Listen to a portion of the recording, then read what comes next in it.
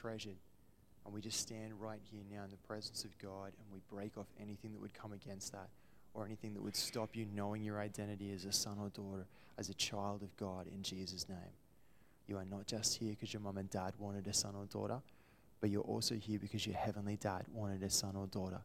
And he made you in his image, and he placed a glory inside of you, and gifts and talents for you to be able to share with the world. So you have full permission in here to be everything that you were made to be. And we just break off anything that would come against that. So you shine in Jesus' name. And so, Dad, tonight, we just invite you, and even more, God, let our hearts be turned towards you.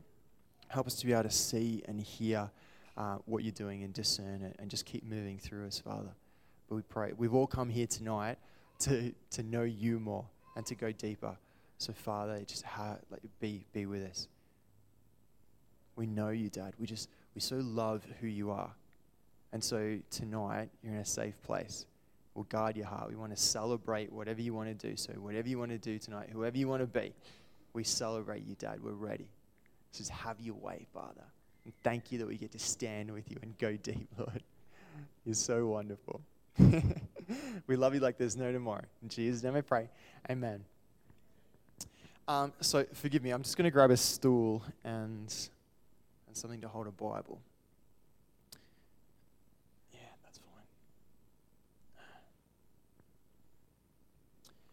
So as I said, my name's Tristan, and we're from the School of Faith. So the School of Faith is a plant of the Bethel School of Supernatural Ministry. And we've been privileged. This is the first year that we're running full-time here in Melbourne. And so it's been our blessing to be able to journey to have full-time students with us this year. Up until now, we were kind of running part-time, or we were training people up for missions teams. But Sean and I were living in India last year on mission, and we were training up missionaries, and then we got to a point where we just felt like God said to come back to Australia and to do the same thing here, to raise up a team. So we partnered with Bethel. We went over to Bethel and we said, we think that God is doing something pretty significant in Australia and calling us back. And they were like, yeah, we should get on this. So that's how we've come to be here in Melbourne, training full-time. So there are a lot of prophetic words about Australia hosting a great move of the Holy Spirit. So you might know that Smith Wigglesworth once prophesied that a great move of the Holy Spirit would come forth from a great southern land. And most recently, there was something that came out on the Elijah list from the guys in America. And Lana Vorza prophesies quite regularly about Australia basically becoming ready, rising up. And the gentleman who was on the Elijah list just prophesied that something would come out of the southern parts of Australia as well. So we're well positioned in Melbourne. But what we feel like at school is that God keeps saying to us that he's raising revivalists in Australia now, that he's stirring spirits, that now is the time for Aussies to rise up, to have that spiritual authority, that intimacy with him, and be able to carry his presence. And when I have the privilege of talking to a lot of our new students, and I would say 50% of them at the moment are from overseas. And this is what they say. They're all people who are on fire for God. They're saying that God has positioned me in Australia for this time. So I'm excited by that, because this is what I see happening in the Spirit. God saying, I want to host a move in Australia. So he's bringing in people who are just on fire into that area. And it's kind of like just, stacking up wood to the point where you can then just light a match and the thing just goes. So I'm excited that God's bringing other people over. And that's partially why we're here and we train as well, because we want to be able to equip people who are feeling that stirring. We had a lot of people come up to us and say, I feel like God's moving, but I don't know my next step. I don't know what to do. So we were like, okay, it's time to start training people, because there's just going to be more and more people who are getting stirred, and we want to be able to equip people. So that's a brief background about how we've come to be here. And then tonight, we've got with us 5 of our full-timers. So these guys are just coming towards the end of their first year. And so I'll give you a quick shout out. Maybe if you could just stand up. This is Andrew. Welcome, Andrew. Cam is the next. Cam was on worship tonight. Beside him, Rachel. Woo! We love you, Rachel. This is Christy and Steph. And this is my amazing wife, Sean.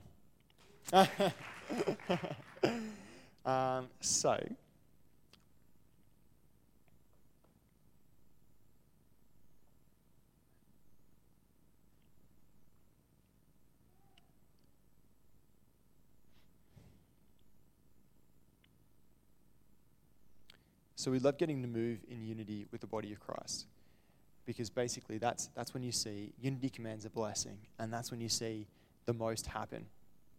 And I think that we're all here to go deeper with God. So I'm going to share a little bit about what God's been speaking to us about, and how we might be able to like delve in deeper together. So I'm tipping that you're all familiar with some of the miracle signs and wonders that happen at Bethel, or like Heidi Baker, or Todd White, and people like that, or Randy Clark, who are moving in at healing and things like that. And so we've had these amazing front runners who have gone ahead of us, who have really inspired us. So there have been these pockets, or these people who have risen up, who are really inspiring us about what's possible, right?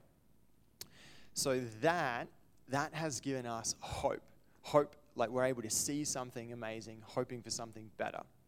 And now what we see God bringing in this Spirit is a great faith. So we're going to talk a little bit about this tonight, but Paul defines, he says 3 things will remain: love, hope, and faith. Yeah? And so he defines hope and faith as different. So as a quick example, let's say I walk up to someone, you may have done this before, someone in church needs healing. I have seen people get healed before. I see them, I hear stories about healing. So I've been inspired. So I have hope. I know it's possible. I have hope. So I go up to this person and I pray, God, heal them. I'm believing you would heal them. I hope that you will do it again. I know you've done it before. I'm hoping that you'll do it again. So you have hope. But the Bible also says that faith is the substance of things hoped for. So if you have hope, you've got the first step. Now, what God is about to release is faith. So this abject state of faith only, like only believing. And I believe that's what he's positioning Australia to receive. That in itself is such a great move of the Spirit. If you go back through the Bible, you'll find basically the only thing that anyone ever talks about is faith, only believing. So Jesus always says, why did you fear? Only believe. Like, where's your faith? He always talks about faith, faith, faith. And even in the Old Testament, when Jesus isn't talking about it, God's talking about it. Abraham believed God, like had faith, and it was accounted to him for righteousness. So all through the Bible, God is always talking about faith. So we're going to have a quick... Well, let's actually quickly define what faith is. We're going to unpack this a bit as well. But I think somewhere along the line, we decided that faith was more like hope. Wanting to go up to someone and believing that, God's healed and then he'll do it again. But faith is actually a confidence in God. It's actually that intimate knowing of God. So the Bible defines it as yada, like being one with God. When you're one with God, you know who he is, and you no longer have to just choose to believe. You know. Now, if I walk up to someone and I simply know who God is and know he is the healer, I simply release healing. I'm not standing there trying to believe that he does it. I'm just releasing it. And that's what faith is. And that faith is the substance of things hoped for. So God also spoke a word over the school, which was from 1 Joshua. I think it's 1 Joshua, Joshua chapter 1, verse 5, which is, God says to Joshua, you will give this people the inheritance that I have already promised them. So the word that God spoke over the school that was to be planted in Australia was, you will give my people the inheritance that I've already promised them.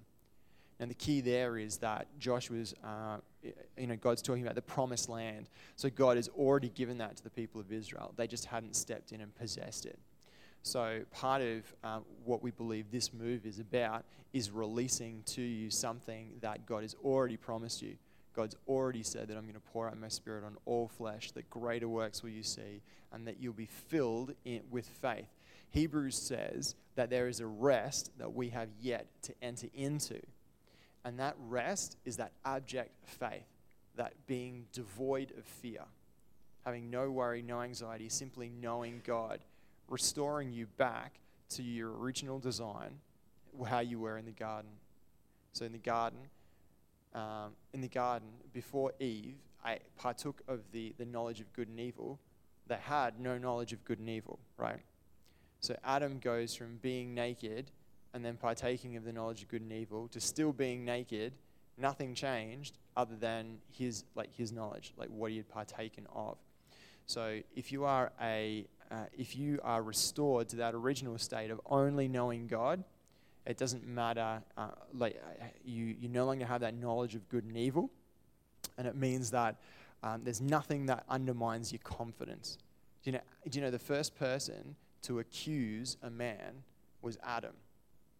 So actually, when Adam partook of that apple, God came into the garden and said, "Where are you?" And he said, "I hid because I was ashamed, because I was naked." God didn't say that you're naked and you should be ashamed. In fact, God then said, "Shivers, like he's afraid, and I'm going to clothe him." So the first person to condemn man was man. And one of the key points that I want you to grab hold of tonight is, while there is self-condemnation, you will never know God. You will never know God fully in that intimate yada, the way that he wants you to know him. And it will always undermine your faith. So John, I think it's 1 John, talks about, if your heart condemns you not, then you will have whatever you ask for. If your heart doesn't condemn you. And that's because if your heart doesn't condemn you, do you remember when you were saved? Like often this happens when you're saved. When you have your first encounter with Jesus, you feel such a love and such an acceptance. And it's that absolute blissful knowing of who he is. And then you open your eyes and you start walking around the world, and you may not have enough money, or people say something negative to you, or you're passed up for promotion, and suddenly all this self-condemnation comes upon you. And that undermines your faith. So what we're going to talk about tonight as well is getting rid of that self-condemnation. As soon as you're done with the self-condemnation and you're able to just see God for who he is, you'll move in that intimacy with him. And that is that faith that allows you to just see miracle signs and wonders. Because the Bible says that miracle signs and wonders follow those who believe. The first time that I ever saw someone healed was in Melbourne. And I was a younger man, and I was with a group of guys who had gathered to pray, and we would gather every kind of fortnight.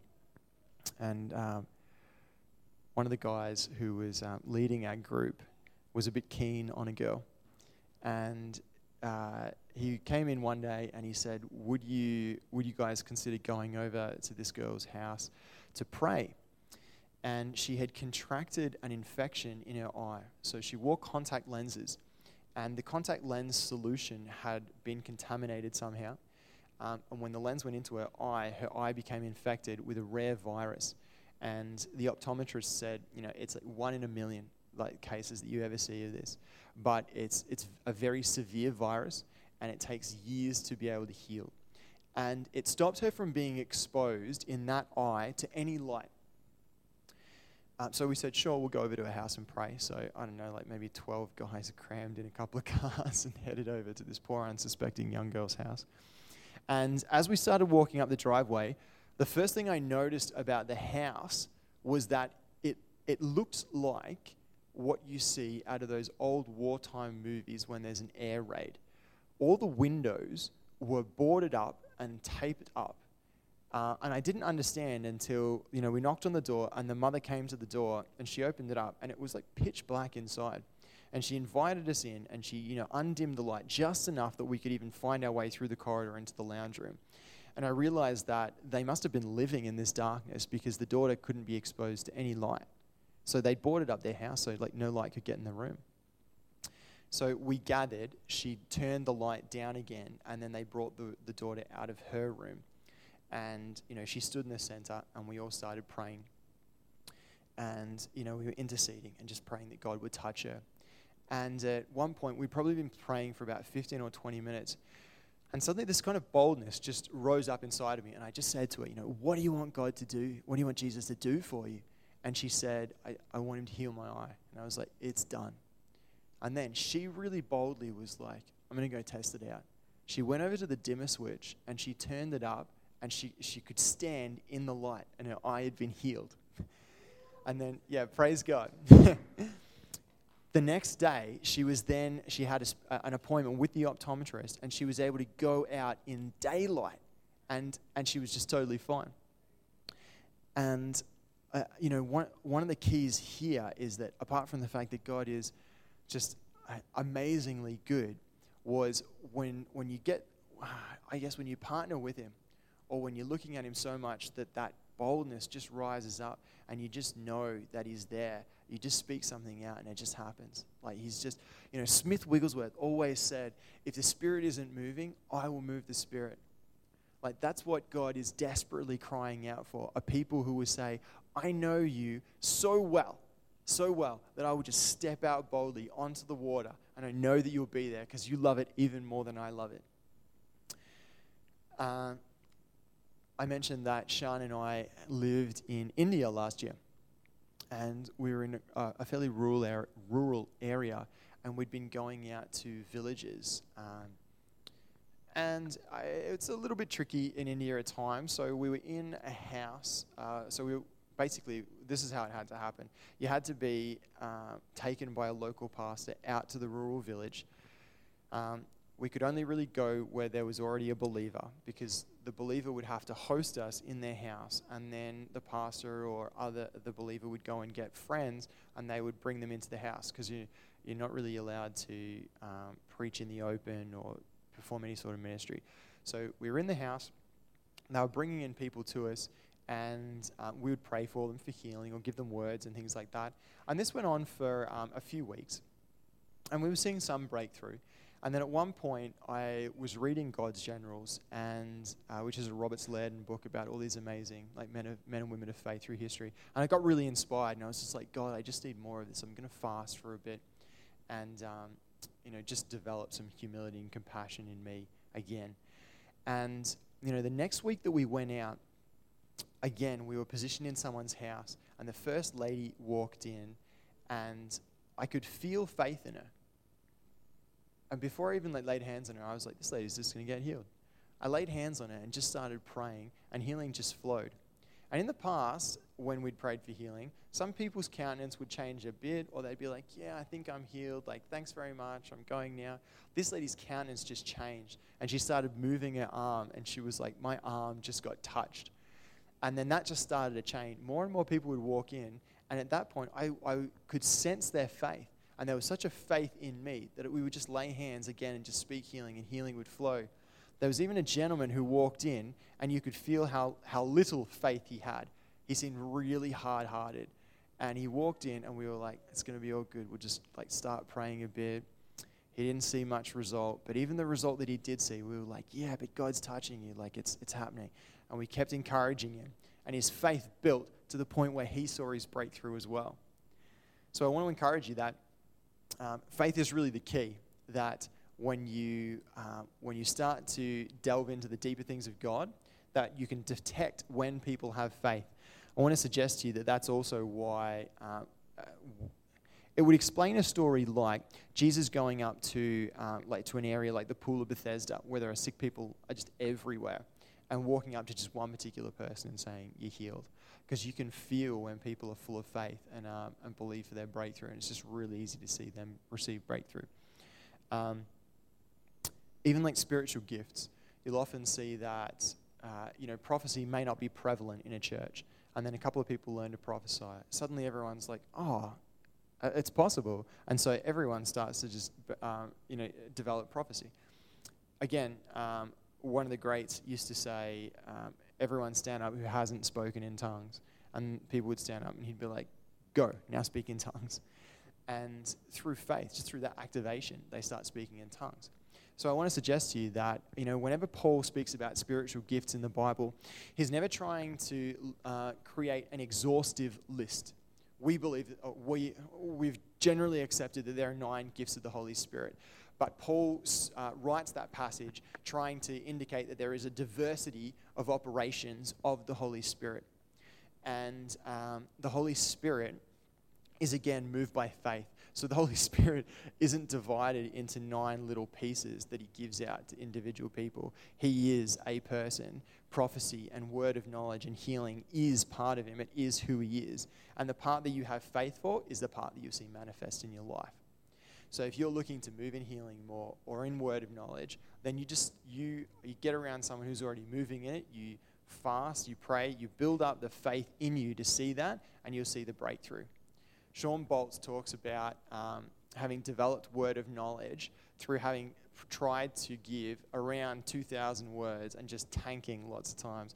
Even Todd White talks about having gone out on the street praying for, he said he prayed for roughly 2,000 people before he started to see consistent healing. So it's literally that faith that's rising inside of you, that knowing. And it's not just believing it, it's that knowing. So what I want to talk about tonight is becoming that generation that have faith only. So we understand that the spiritual is above the natural, right? And I'm tipping that's probably why we're here as well, because we're all being affected by the spiritual. So we want to be able to see it better, understand it, so we know what's affecting us. And then our end game is to be able to basically be the head and not the tail, to be affecting things in the spiritual that then filter down into the natural, rather than just being kicked around by whatever else is going on up there. So there's a gentleman named Torben Sondergaard who has an amazing ministry called the Last Reformation, and he has a school called the School of Pioneers. And his idea of discipleship is taking someone out onto the street, getting them to pray for healing, seeing the breakthrough happen because he's standing right there with him. And as soon as they see healing happen through them, then they're on fire for God. They're like, wow, this is like so good. Like God's just flowed through me. And we all know that when God flows through you, it's just like nothing else. So Torben Sondergaard is also PS going to be in Melbourne in about 3 weeks' time. Dan Moeller is another gentleman who moves in amazing miracle signs and wonders. Smith Wigglesworth is the other one I'm going to pick out for tonight, and he was a Welsh revivalist, from about like in the last 100 years.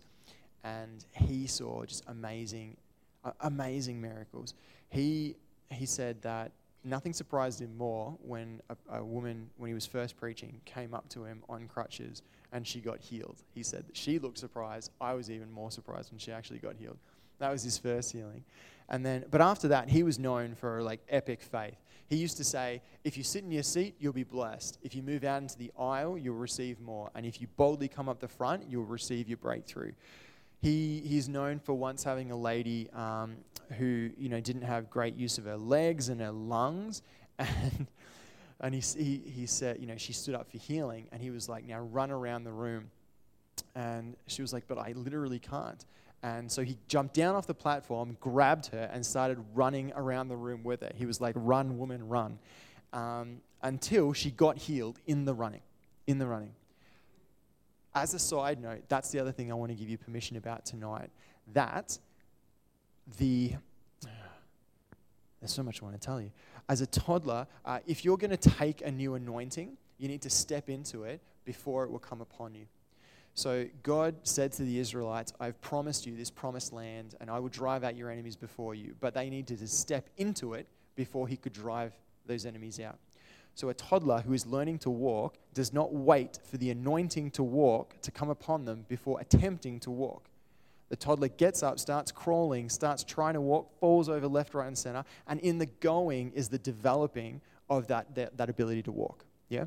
So we've taken away, especially in Australia, the permission to fail, and so I want to restore that to you. Have permission to screw up as much as you can, because the more you screw up, the more you will gain. Like the more experience, the more you will gain.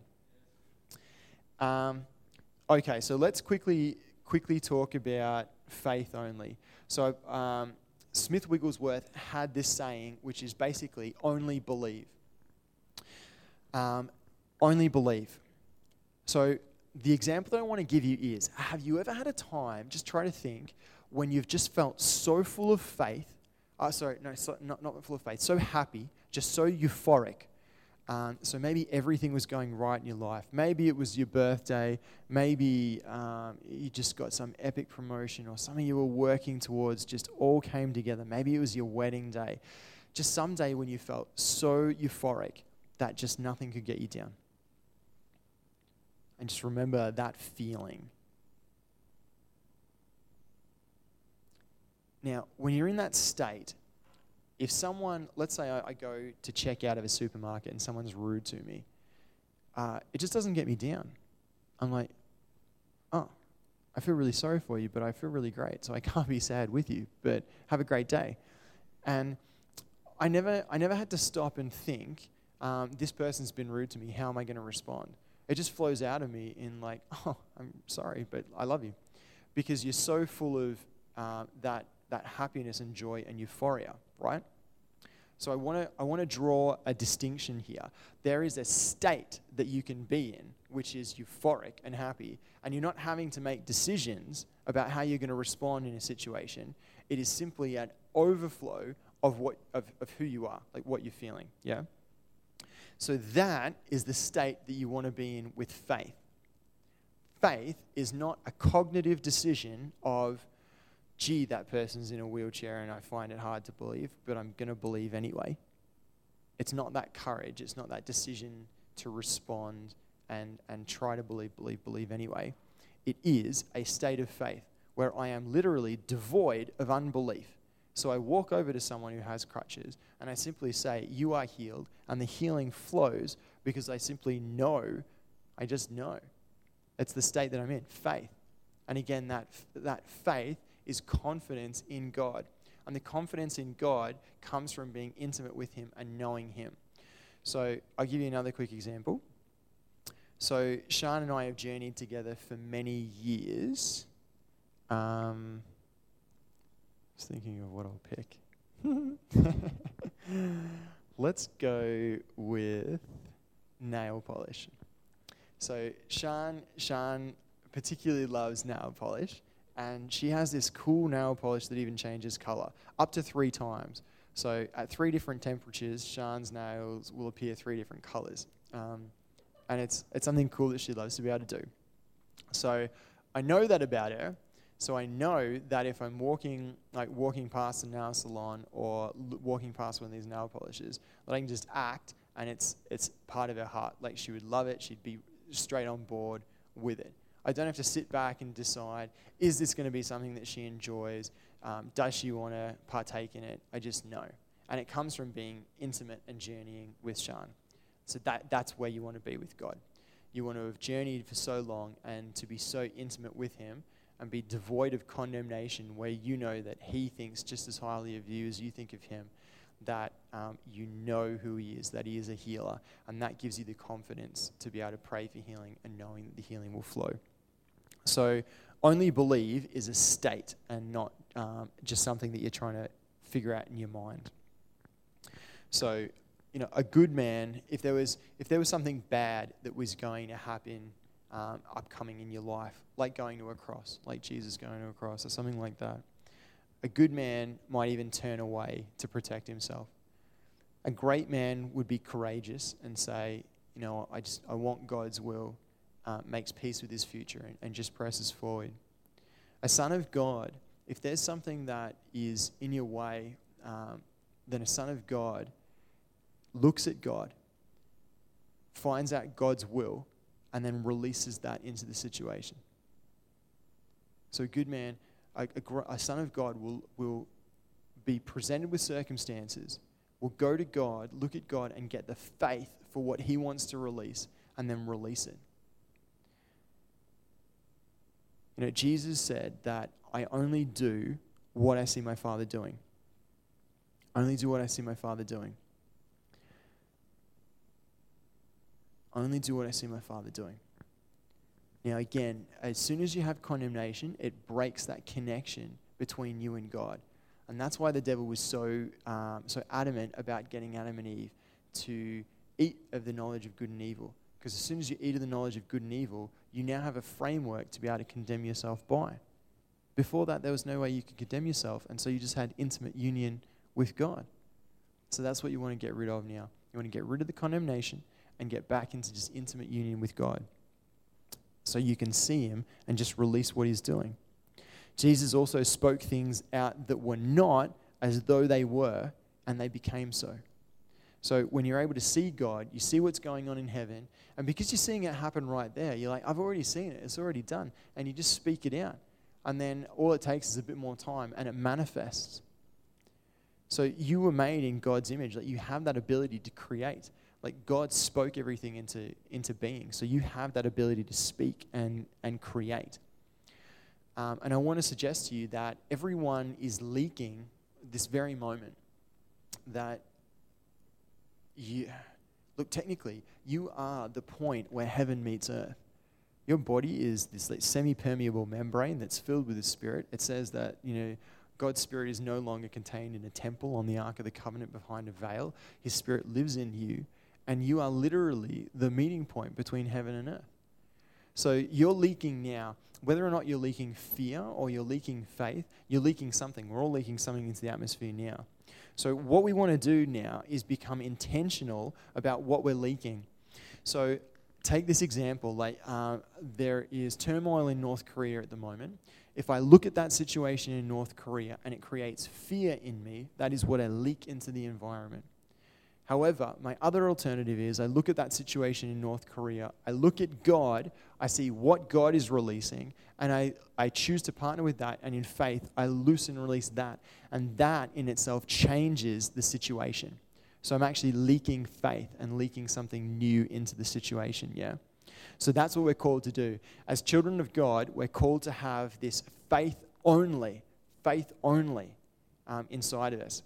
And then to not be shaken by circumstances, but whatever comes against you, to go back to God, to do what I only do what I see my Father doing, and leak that into the atmosphere. So I want to encourage you that it's absolutely possible. That it's not only absolutely possible, but it's the standard of the Bible, the standard of Jesus. That the Bible says, be perfected in faith. Whenever the Bible talks about being perfected, it is not talking about an action. Trying to do the right thing, to be holy through works. That is the law. So being holy through works is just the law. It says that Abraham was accounted as righteous because he believed.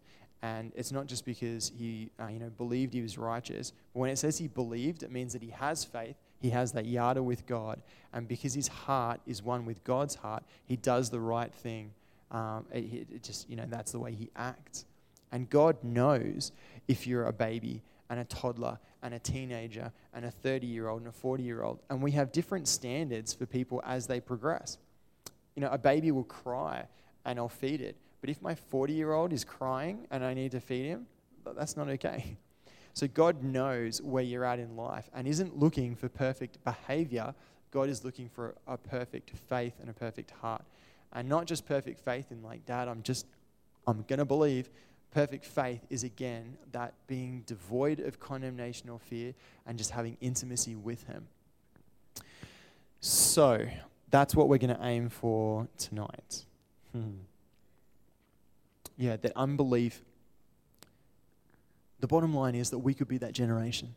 We could be that generation who are devoid of fear, who only believe.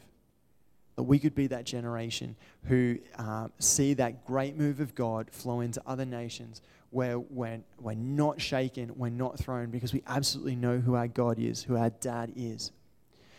So just imagine just riding on your dad's shoulders. And even your natural dad, if you're riding on your dad's shoulders, he's delighting in the fact that you're up there. And you're pointing out things to him like, Dad, let's go get ice cream. And he's like, yeah, let's go get ice cream. And that's the same relationship that God wants to have with you, that you would know him intimately and that he would know you intimately, and that you would feel good that he knows you intimately and that you are his friend and that he loves you. Because, you're not just here because your mum and dad wanted a son or daughter. God could have put you anywhere in any moment of history, and he chose to put you in Australia in the family that you're in right now. Right now. And it says that he knew you before you were in your mother's womb. So he chose what womb to put you in. And then it says you're made in his image. So this is the best part. You look like your dad. You know, Jesus says in John 16 that he says, Father, I've accomplished the work that you gave me to do. And it wasn't dying on the cross. He said, I've accomplished the work that you gave me to do, which was to manifest your name. Now, it was absolutely an amazing work that he did dying on the cross.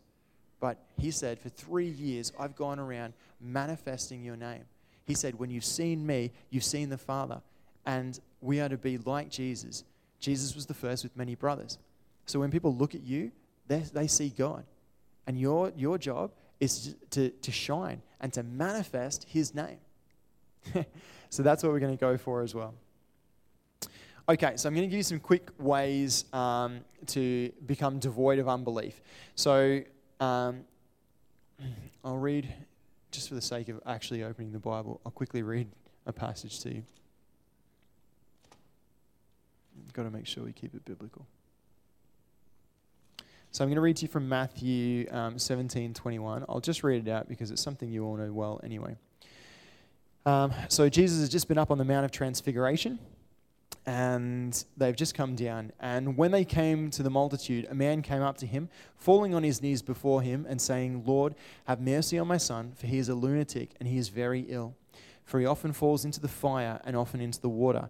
And I brought him to your disciples, and they could not cure him. And Jesus answered and said, O unbelieving and perverted generation, how long shall I be with you? How long shall I put up with you? Bring him here to me.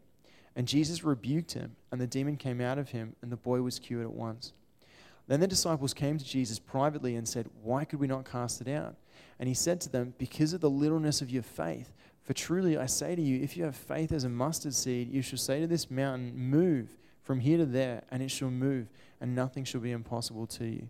But this kind only does not go out except by prayer and fasting. So a few points here. Firstly, the Bible says that everyone has a measure of faith. And faith as small as a mustard seed moves a mountain. So just think on that for a second. The faith that is inside of you can literally move a mountain. If there were to be a mountain in front of you that needed to go, you would say to it, be lifted up and cast into the sea, and it would, if you would only believe, like have only faith. And he's not saying only believe, like just believe a little. He's saying be devoid of anything else other than belief. The next thing that we can pick out from here is verse 17. He says, O unbelieving and perverted generation, how long shall I be with you? So at this point, he's walked with them for many years. And he's saying, why are you still doubting? I have shown you miracle after miracle after miracle. Why are you still doubting? Then the disciples come up to him and say, why couldn't we cast it out? And he says, this kind does not go out except by prayer and fasting. Only here, he is not talking about the demon. He is definitely talking about unbelief. He says, unbelieving generation. Now see, Jesus has not just come off a fast. He did not meet this boy, so he has not been praying and fasting for this particular boy or for the demon to come out. And he's not just come off a fast. So he can't be saying that this demon only comes out by prayer and fasting because he didn't do it. He is saying this type of unbelief only comes out through prayer and fasting. So that's what we're going to hit on tonight. So there are basically two good ways to get rid of unbelief. The first one is to see someone do it, and then you're often able to step into it pretty quick. So just like with Randy Clark or Torben Sondergaard or even prophecy in the church, if I see someone prophesy, I see how it's done, I'm able to pretty quickly pick up the fact that it is possible, I have faith for it, therefore I can move in it. However, there are other things that clearly you cannot just see and have faith for, and it requires prayer and fasting. So that's our key for tonight.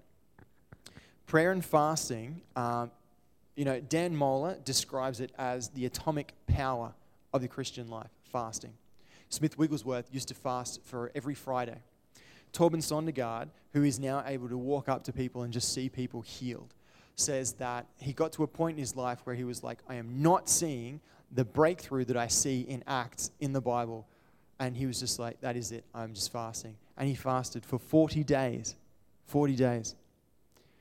And now he sees great breakthrough. And he says, when people ask him, what is the difference between you and a regular Christian? He was like, it's undoubtedly fasting. It's fasting. Fasting allows you to weaken the body and weaken the soul and build the spirit. At present, most of us have a soul and a body that tends to dominate our spirit. However, when you are fasting, your body becomes weaker, your soul can find little comfort and becomes weaker, and your spirit becomes stronger by you reading the Bible, by praying, just having to push through the fast. And that in itself allows you to see breakthrough. So I can guarantee you that the favor and the breakthrough that I've seen in my life has been because I've used fasting as a ritual, as a tool. And there have been times when I've fasted for 3 days or for 7 days. So I've never done something like Torben Sondergaard where he's fasted for 40 days. So I can only quote what he talks about. But he says when you fast for an extended period of time, he says even 20 days, you see breakthrough that you don't see on a 3-day fast. A 3-day fast is a little bit like the 40-hour famine. And a lot of people do the 40-hour famine to feel the hunger that other people go through. But he says when you start fasting for a longer period, he said even on a 3-week fast, he received amazing dreams from God and was able to build a depth within himself that he didn't see prior. So then, what can you fast if you're going to enter into something like this? Look, fasting something like TV or Facebook can be really good. I mean, my soul is fed by Facebook or by TV. So if I deprive it of that, it deprives me of a bit of comfort. But if I want to start seeing like real spiritual breakthrough, I haven't seen another way other than by fasting food. So it says that Jesus went into the desert and fasted for 40 days. And when he returned, he moved in great spiritual authority.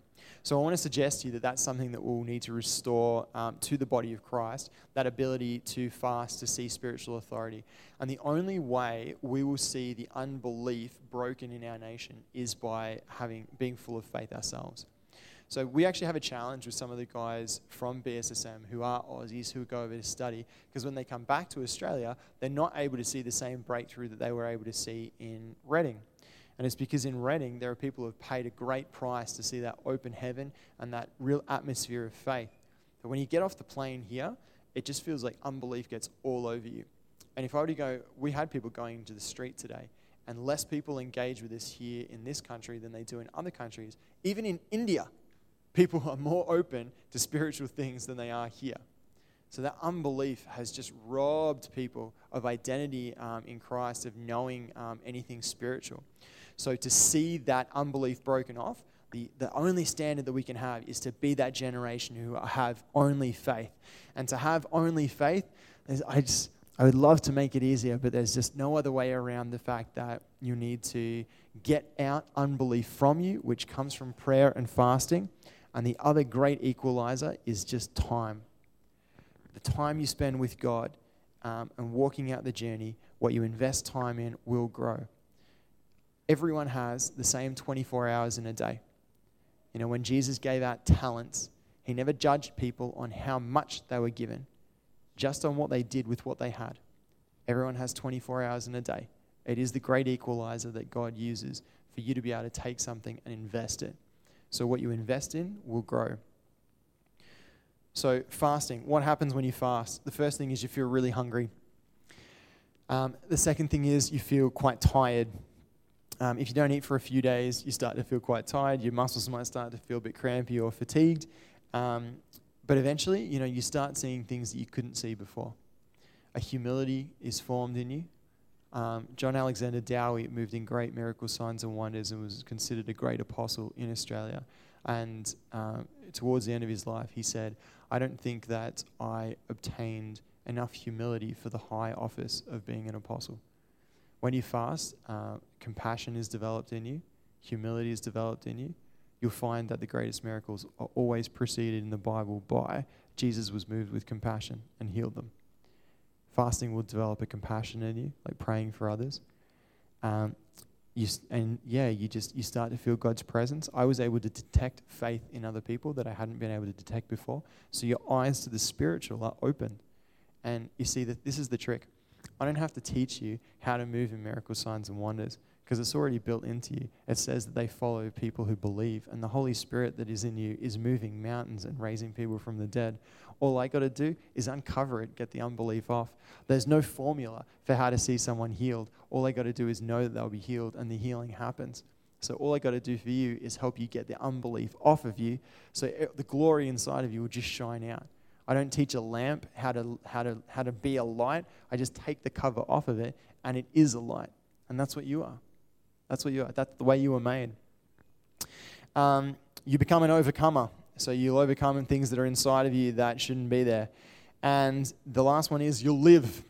You could get to the end of 7 days, and it may feel like you're going to die, but you won't. Your body has an amazing way of being able to sustain you through periods of time. I drink a lot of water when I fast, but for all the tiredness and everything that you feel through it, you'll live.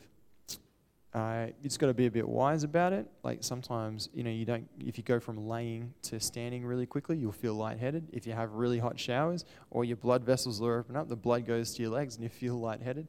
If it's the first time you've fasted, take it slow because you feel really hungry and it's kind of challenging to cope with.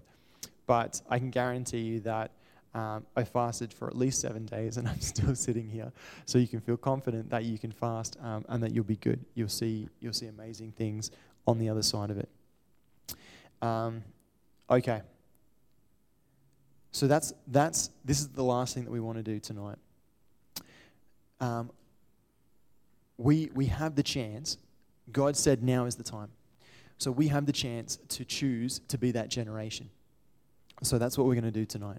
Choose to be that generation of only believing. So it's something that we need to enter into together. It's something that we need to establish here in Australia. But we have the chance to choose to not fear, to not worry.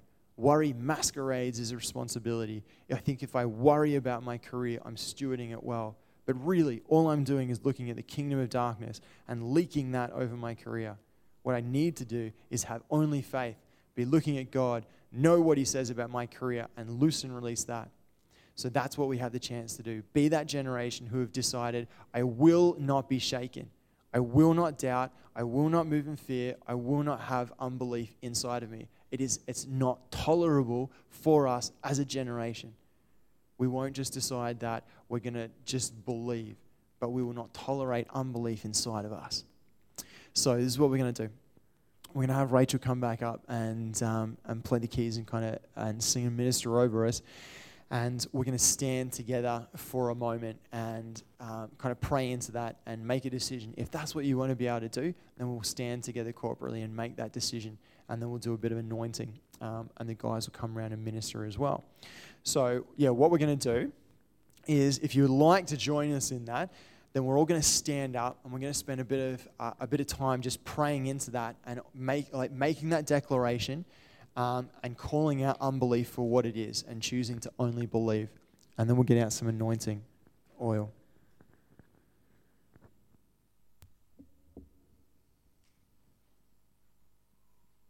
So after school and not church, so I'm really happy for you to talk. So that's what we're going to